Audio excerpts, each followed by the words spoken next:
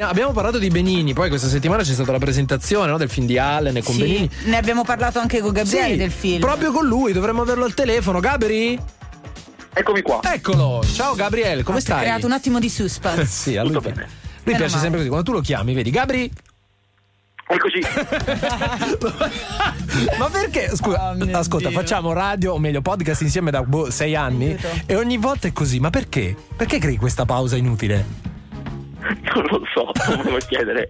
Quando uno ha lo spettacolo dentro fa delle cose in maniera innata, capito? Non è che si Non lo fa apposta, non è colpa sua, insomma. Senti, allora, piccola parentesi, effettivamente, come diceva Frank, sul film ne abbiamo già parlato in onda, ma per chi non l'avesse ascoltato venerdì, quando c'è stata la prima, Gabriele lo consiglia l'ultimo di Woody Allen, che si chiama To Rome with Love. Perfetto. Sì, a me è piaciuto abbastanza. Sicuramente è molto molto divertente, proprio da ridere pesante, diciamo tra quelli degli ultimi anni è il più divertente, e in più secondo me poi ha anche dei momenti veramente belli, insomma, a me mi sono piaciuti parecchio. Ecco, naturalmente lo ricordo sempre, sono anche noioso, però chi vuole sbugiardare tranquillamente Gabriele, sono vivo e non ho più paura, blogspot.com è il suo blog. C'è tanta Italia nei film che hai scelto oggi, Gabri, in occasione del bello, il brutto e bello, il DVD. Tra l'altro, se inizi da lì mi piacerebbe, perché non l'ho ancora visto e sono molto curiosa. Vabbè, allora l'abbiamo detto, il DVD Scialla, di cosa si parla, Gabri? Allora, il DVD che consiglio questa settimana è Scialla,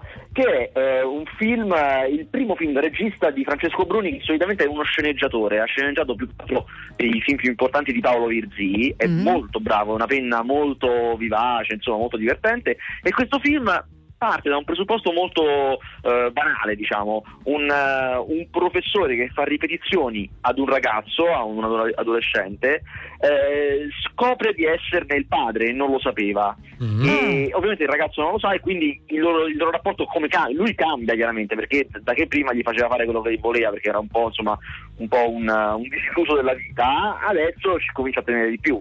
Però il modo in cui il personaggio di questo ragazzo innanzitutto è straordinario, non è il solito ragazzo trattato male dal cinema italiano, stereotipato, è molto originale, molto sveglio, molto interessante come tipo, e Bentivoglio, che è l'attore che fa invece questo professore che si scopre padre, è una grandissima spalla, è molto bravo, perché chiaramente lui è l'attore di peso là dentro, ma fa la spalla al ragazzo ed è bravissimo. È un film molto divertente, molto carino, e lo consigliamo perché è uscita adesso una notizia che è l'outsider favorito ai Davide di Donatello, è stato nominato a molti David in anteprima alla Radio Deejay. Esatto, e quindi figurerà bene. Sarà contenta la nostra Dori, perché nella produzione del film, sì, Dori è una delle nostre un'altra ascoltatrice. Questo è il DVD della settimana. Gabri invece, andiamo sul banalotto, nel senso, anche qui un film italiano con Poker Generation.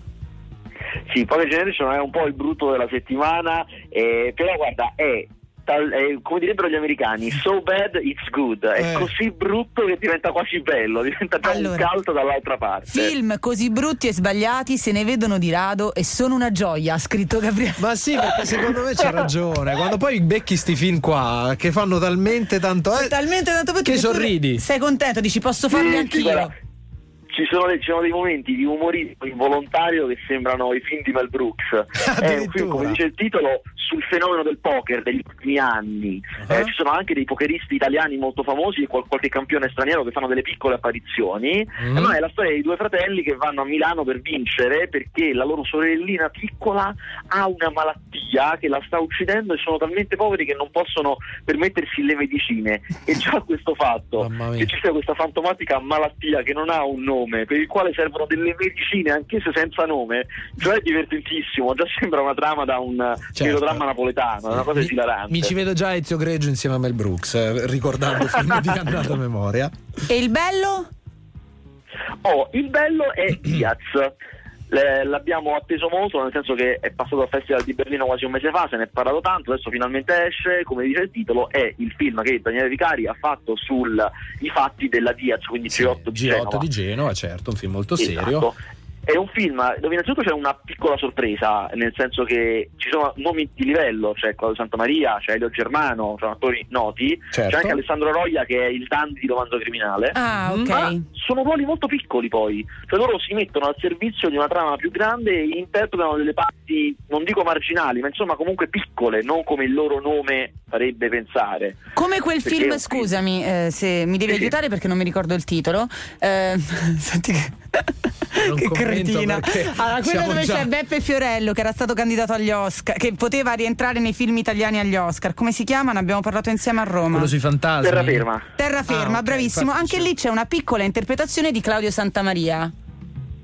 Esatto. È la stessa cosa, Okay. più o meno queste piccole comparsate. Comunque, consigli Diaz perché È un film forte, mi piace forte, il tuo... ma non di quelli, non da coprirsi gli occhi, perché è un film sulle violenze della Diaz. È molto importante nel film la violenza subita, che è presa proprio dagli atti dei processi, quindi è vera, non c'è nulla di esagerazione cinematografica, è molto attenente alla realtà, però non è di quel forte che tu vai al cinema e ti devi coprire gli occhi perché è eccessivo, è comunque vedibile, ecco. Ok, polemico, perfetto. Incazzato, ma tanto cinematografico. Queste le parole con cui chiudiamo questo intervento. Anche se ad inizio conversazione dovevamo mettergli il rullo di tamburi. Rullo di Abbiamo tamburi. sbagliato perché ce l'aveva scritto.